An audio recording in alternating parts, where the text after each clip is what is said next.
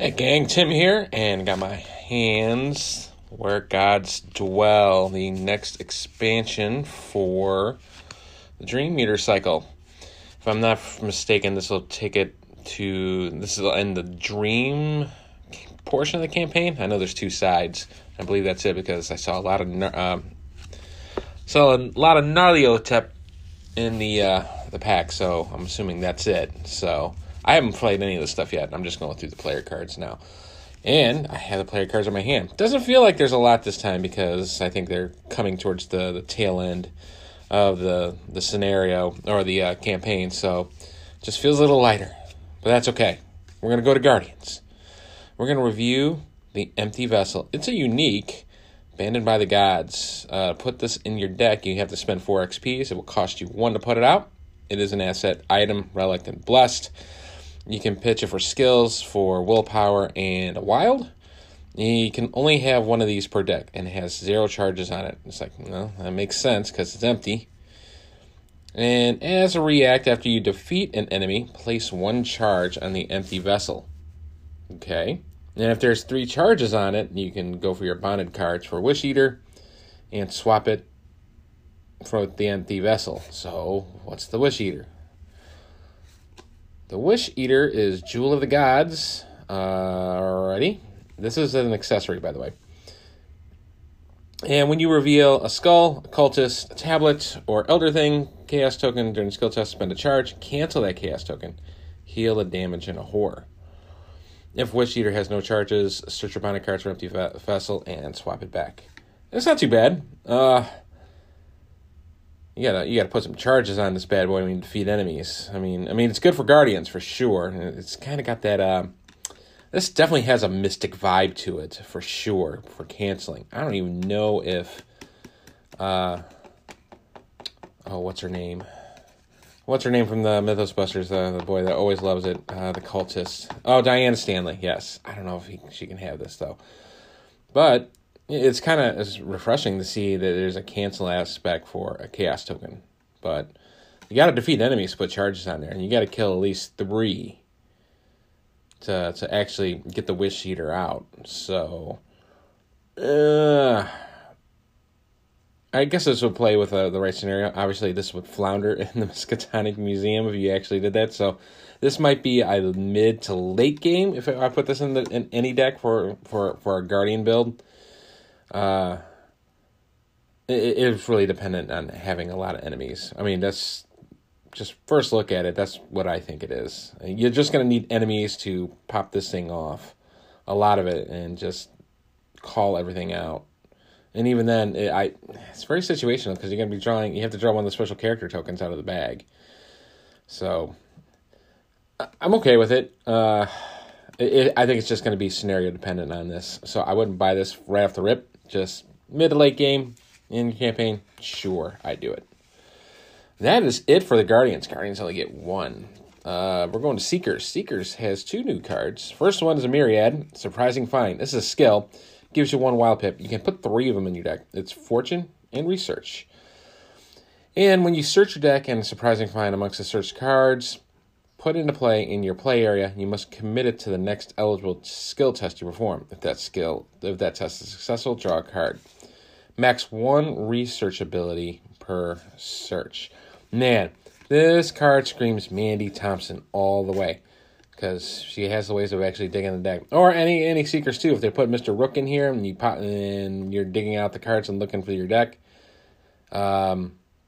That's another good way too, but the only trick is you have to commit it to the next skill set. You can't even save it. But if it's successful, you get to draw a card. So it might be good when you're Cluven and you're already shooting the moon with like a really big plus value on it and get a card out of the deal. But it's not too bad. I mean, you mean for 1 XP and you get all 3 of these in your deck? I mean, it's not bad. But this one screams like, ooh, Mandy. Mandy would love to play with this card for sure. So, all in all, I think this one Myriad, out of all the ones I've seen so far, this one has purpose. It's definitely useful. It counts as wild as anything, so you won't get hosed on any test, so it'll still give you a +1. And if you're successful, you draw a card. I like it. Wow. Throwback. Old Book of Lore gets an upgrade. 3 XP to put it in. 2 cost asset. It's an item. It's a tome. Takes a hand slot. Uses 2 secrets. Exhaust Old Book of Lore. Choose an investigator at your location. That investigator searches the top 3 cards of their deck for a card and draws it and shuffles their deck. Then you may spend a secret to have that investigator immediately play that card, reducing it by 2. I think that's it right there, man. That added that final line. So now I wish I got to look up the old one. So Arkham DB, here I come. Let me look at the old Book of Lore. Does it split off on the cost? Nah, well, yeah. I mean, reduces the cost by 1 and gives you an intellect and a willpower. So it's not too shabby. I mean, the Book of Lore, yeah, it's just that one line. I mean, you get to have that immediately, have that card being played, reducing its cost by 2. This is great for tag teaming, man. Especially if you got a Guardian or something like that needs like some extra ammo or a really expensive gun. Reduce that lightning gun by 2. That is awesome. I mean, it's a one-shot, though. It's going to remove both of those secrets. But, hey, this is a great support card. I dig this one, too. I dig it. I can see the value in this for sure, especially if you're not playing solo and you're doing, a support role in multiplayer. This card is fantastic. I really like it. I like it a lot because it doesn't even cost that person to play in action, man. They could just, boom, just put it out immediately, reducing its cost by 2. That is good. That's really good. I dig it.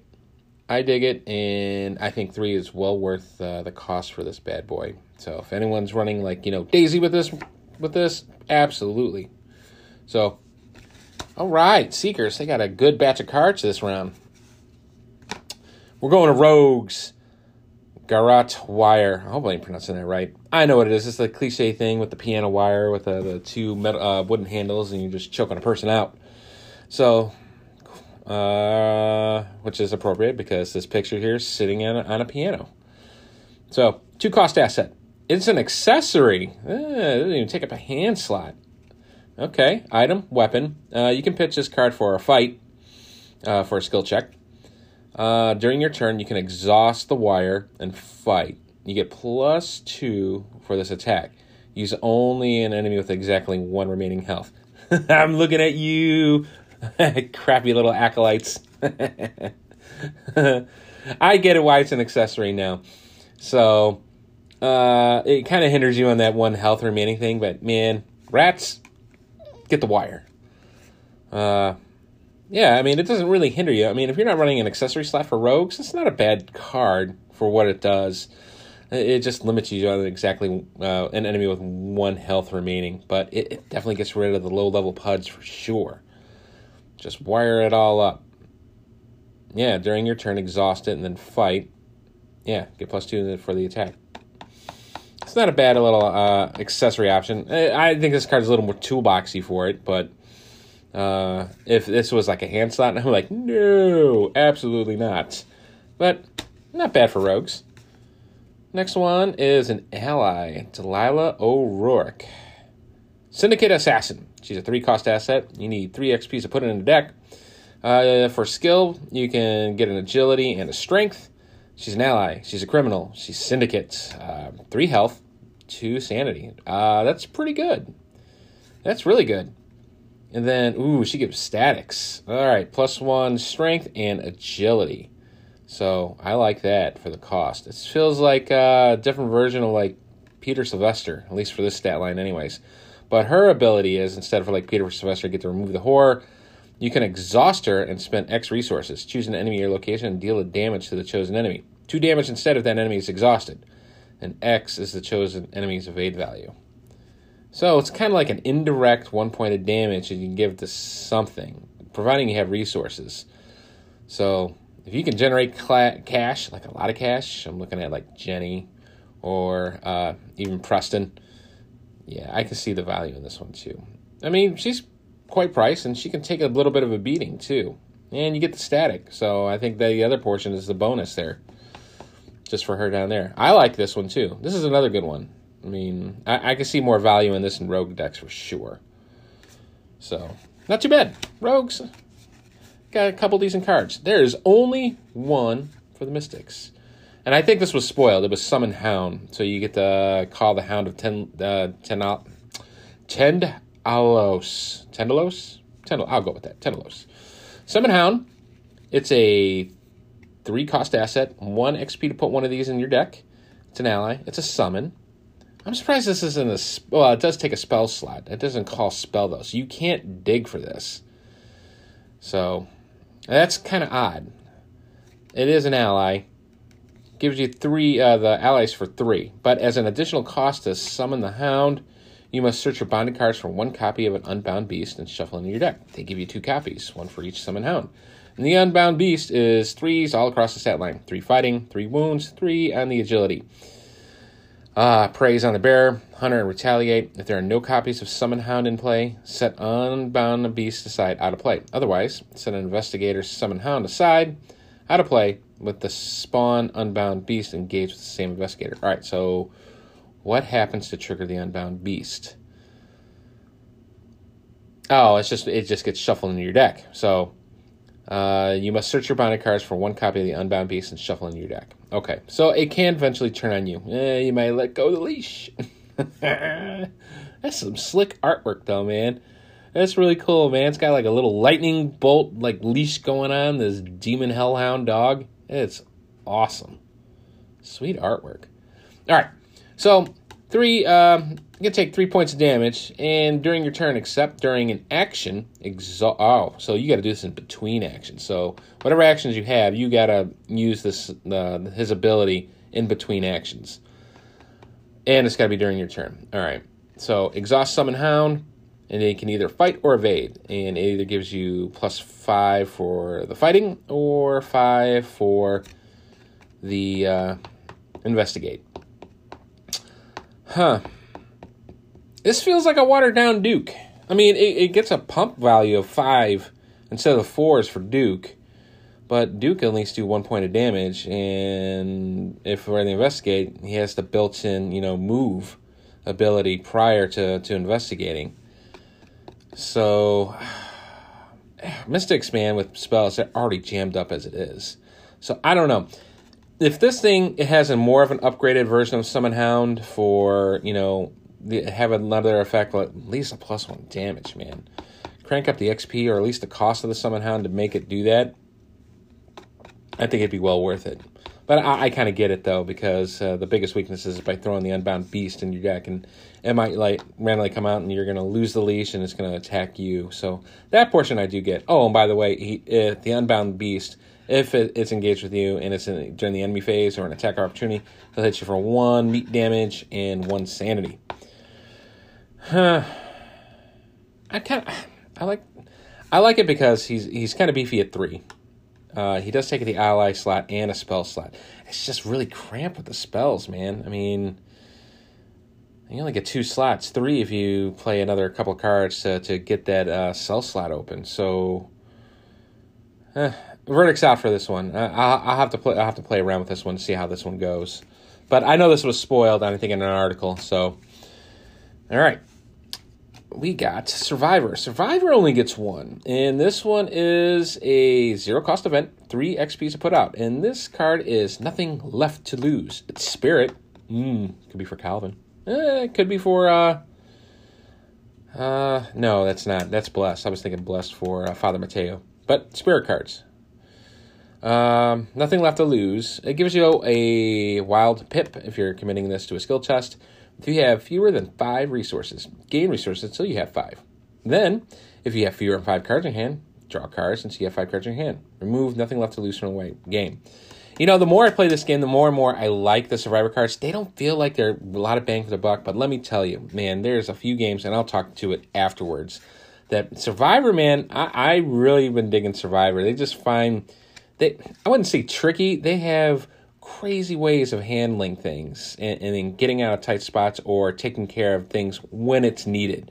You can't rely on it all the time, but man, this one here too, this is great. I mean, you have to remove it from the game, but oh well. I mean, if you get a free shot, man, this too, man, if you get hit with amnesia, where you lose your resources, or paranoia, I might be flip-flopping that, where you have to discard all your cards in your hand, this is a great way to recover your cards.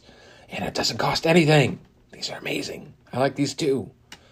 I like this too. XP cost for it 3. Yeah, I can see why. And it's got the violinist in the picture, just hop-stepping around. It looks like the Dreamlands for sure. But I like it. This one's another good one. Very good, especially if you're playing a true survivor class for sure. Yeah, it's another good one. I really like this one too. And we got a new neutral card. It's the Black Cat. Black Cat is unique. 5 XPs for a 2-cost asset. It is an ally. The Black Cat will hang around. It's a liar, or a prophet, or both. Ally Avatar Dreamlands. It's a 3/3 ally. Anytime you reveal a tablet, Elder Thing, or Elder Sign symbol during a skill test, you may choose the following effects instead of that symbol's normal effects. So you don't have to do it, but if it works into your advantage where you need it, then you can do this. So if you do draw a tablet, it's -1 to the check instead, and Black Cat takes a direct damage. Okay. Elder Thing, it's a -1, and Black Cat would take direct horror. If you draw an Elder Sign, instead of whatever the ability you have on your card, you can make it a +5, and then heal all damage from the horror from the Black Cat. So +5 is really good. I mean, that's really good for 2-cost asset. Oh, and you can pitch this for 2 wild pips on a skill check. Yeah, artwork's pretty creepy too. I don't know if I trust this cat either. Probably is a liar. But 3/3. It's a good way of getting around things. And we're 3/3 ally for 2. It's cost effective. The only thing is the price, man. 5 XPs to put one of these black kitties in here. So yeah, I mean, I can see this. I can definitely see this if you're mitigating. And I think this card will probably shine a lot better if you're playing like hard or expert, because I know a lot of those symbols with the tablets and the Elder Things are a lot more unforgiving. I don't know if this will work very well with Carcosa, because those always change in the bag all the time for the special symbol characters from scenario to scenario. But I could see value if you plug in this in with Dunwich or any of the other ones. Carcosa would be the only one that's kind of flighty on this one. I wouldn't necessarily put the Black Cat in right off the rip. But it's not bad for what it is if you got 5 XPs, and it's cheap for a 2-cost ally. So, and that will wrap it up. All in all, I think it's all right. I mean, for what the cards you have here, I mean, it feels kind of light, but I know we're getting at the tail end of the Dream Eater, so we only got 1 expansion left. There wasn't as many, and there was a lot more of the encounter and scenario cards for Where Gods Dwell. So, a couple notes. I'm still going on with Marvel. Marvel's still going on very, very well. I'm still testing out a couple more decks there. Lord of the Rings 2 as well. We just finished the Dwarf Cycle. If you're following that, I kind of dig it. I do have appreciation with LOTR as I'm going through these scenarios and stuff like that for the first time. Especially now, because now a lot of these scenarios I'm going to be playing, I'm going to be completely unfamiliar with. As for the Arkham Horror phase, cool thing is one of my local gaming shops, Immortals Inc. You can Google that, by the way. It's a local shop in Cleveland in one of the suburbs, and they reached out to me and they wanted to run Arkham Horror. The card store owner really loves Call of Cthulhu, so a guy named Carlos, he loves Call of Cthulhu, Delta Green, any of that kind of crazy stuff. He just really digs in. He came up to them and put out the event for AH and wanted me to come on down and run it. So I've been taking with my son and Carlos, and I've been teaching him the rules, going right through with Knight of the Zealot, put it on easy. I give him the easy character to play with. He likes rolling, shoot first, ask questions later. He likes it. He really digs it, and he's hoping it's going to bring out more people in the Cleveland area to play more Arkham Horror, because he really does love the value, because he did call it. It's an RPG light. He likes the subtle changes with your deck. Honestly, it can be a little bit of a cash cow, but with any LCG it is, because you're paying a subscription, $15 to $30 a month, depending on what's coming out. But he really likes it, and I told him, said, don't worry about a thing, because I got it all. Let me just run it. So my son, it's kind of interesting. So I'm playing Ashcan. My son is playing Rex, and Carlos is playing Roland. I did a straight Roland build, nothing crazy. I did through first watch in there, and that has helped us a couple times in multiplayer games. So he gets to divvy it out because sometimes I might be wrecked on damage or horror, and vice versa with my son for Rex. And we've been moving along. So we got to these just yesterday. We just got to the second scenario for the Midnight Masks, and it was so amazing. So my son got kind of flighty. We got 5 out of the 6 cultists. We were all getting kind of banged up, and we were running out of time. My son's like, we got to resign. And I'm like, don't resign, dude. And it's like, I can't say anything. I wanted to say don't resign yet. And then Carlos, he's the lead investigator. Roland says, no, we're going to go and see this through the entire end. I'm not backing down. I want to see what happens. I was like, sweet. All right, let's see what happens. I didn't want to tell him. I didn't want to spoil anything because this is the first time actually going through it. And I was sitting out on the north side, and my son got all the clues that he needed to get. So in the 3-player game, we had to spend 6 clues to get that last cultist out. I didn't plan it, and it's been a while since I played Night of the Zealot, but I was sitting there on the north side, and lo and behold, I drew that cultist sitting on the north side, spawned it, and I was able to parlay it with 5 resources. And I had like a holy crap moment. This is the first time since playing this game, even on easy. I think it's amazing that I was actually able to do it, or we were actually able to do it. We got all 6 cultists. And I'm like, wow. Usually you feel good, we get 4 or 5. But man, we got all 6 on the last turn. So Carlos immediately made fun of my son on Facebook and posted, like, somebody wanted to bug out. It's like, yeah, that sneaky reporter, you can't trust him. But it's one of those little shining moments. I'm like, yeah, that's just awesome. It's just exciting. It's like, that's just amazing. It's the little things. And, honestly, we're probably going to die a horrible death, finding Ormothoth, whatever the Bane boss is for the next one. So, but it's the little things. It's just the progress and how to get there and take them small victories. It's like one of those rules in Zombieland. Just enjoy the little things, and I definitely enjoyed that. So he really keyed up his interest on it. So now he's making it, after we finish the Night of the Zealot campaign, he wants it a mainstay, as long as my travel permits me to. Thankfully, I'm kind of like locked down because of the coronavirus, so I can't travel for work anymore, at least until April 30th. But I said, yeah, I got my Mondays completely open. So he's going to put more. He took a lot of pictures. He's going to put more in there. And he's giving me like a little bit of an incentive, giving me a discount for any of the stuff there. And I told him it's not needed. I just enjoy showing the game to others, and that's what it's all there for. And honestly, if you look around between Mythos Busters, Drawn to the Fame, and there's a lot of other good podcasts, MUR, they're all good stuff. And you know what, though? None of them is just anal or anything like that, or toxic. It's just an inviting community here. I mean, it's just a lot of fun. I mean, honestly, it's no better time to play Arkham Horror right now, and that's evident too. And I'm trying to spurn that up here in Cleveland, Ohio, because it is a great game. It's a lot of fun. It tells a story. Heck, one scenario just took us almost like 2 hours for a 3-player game, and that's fine. I mean, it's a blast. I mean, we don't have to like Iron Man it like like Mythos Busters is doing, but it's great. It's enjoyable, and I highly recommend it. And if you're listening to it for this long, then you honestly must like it too. So that will wrap it up for here. I see that we're going to have a new product announcement next week on March 19th with FFG. I don't know what it is. Maybe some tchotchkes like on Etsy. I have no idea. Also in Arkham news today, in about 10 minutes as I'm recording this, they're going to announce a new expansion for Arkham Horror 3rd Edition. Now, I have not played 3rd Edition. I own almost all of 2nd Edition, and I do like it. All the fiddly stuff and so on, and then quick games, if you get hosed on too many gates opening. I still like it. It's still near and dear to my heart. I do enjoy it.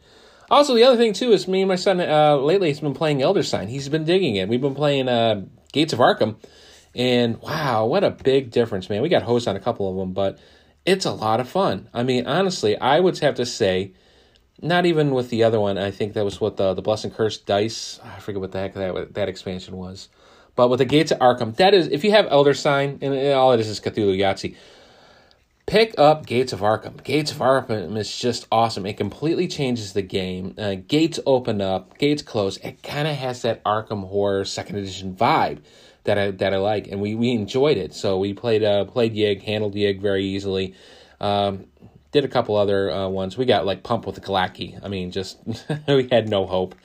But it's a lot of fun. I mean, just for a quick dice chucker, it takes about 45 minutes because it's just me and my son playing it. Check out Elder Sign. And on top of that, too, you can probably find that cheap at, Amazon, wherever, if not your local gaming shop. And I know it's still in print, but yeah, we're digging it. I might bust out one of the Omens because you got Pharaoh, Ice, and Deep. And I know the Deep is kind of like suited like Elder Sign's Omens, where you can play the Cthulhu campaign. And it's the same thing with Ithaca. It's the icy demon. So you're trouncing around the not the Antarctic, but you're trouncing around through Alaska fighting Yetis and stuff like that. And you got to rig around with supplies.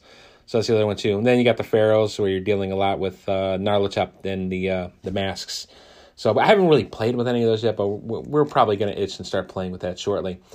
So with that, take a look at Facebook. I've been putting a lot more photos of all the family games we've been playing. I mean, this is kind of a family podcast. I have been showing other games that me and my kids and my family have been playing with, even the silly games. We busted out Apples to Apples. We're playing Stuff Happens that you would pick up at Walmart, which is very, very silly. I wouldn't suggest Stuff Happens all the time because you'll start knowing stuff, and you'll know it if you actually Google and see it. The game's called Stuff Happens, where it's got a misery index. It kind of plays like Timeline, where I actually like Timeline a bit more because you get a little history out of it. And Timeline is you have a row, and then you got to figure out, if it's an important event or an invention or something that happened in the world, and you got to squeeze it in between the dates on your timeline.